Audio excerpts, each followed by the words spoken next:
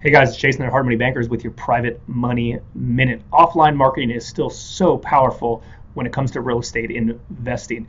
People in this space want to meet you face to face. If it's a seller, if it's a buyer, if it's a private lender, they need a relationship, they need some sort of interaction. Now, offline methods, direct mail, bandit signs, business cards, meetup groups, networking events, doing classifieds in the newspaper, whatever it is, they're so important, and you got to do all of them, and you got to be repetitive over and over and over, because you're not going to get a deal, you're not going to get a relationship unless you are in front of them at the right time, when they have a need, when they're ready to work with you. Now remember, the goal of this is to get their information, their phone number, and their email, so you can follow up with them on a regular basis over and over and over and over. Just use your offline mechanisms to get their information to follow up. Hopefully you found this helpful. If you did, please share it with a friend. Certainly appreciate it. Like, comment, share, subscribe.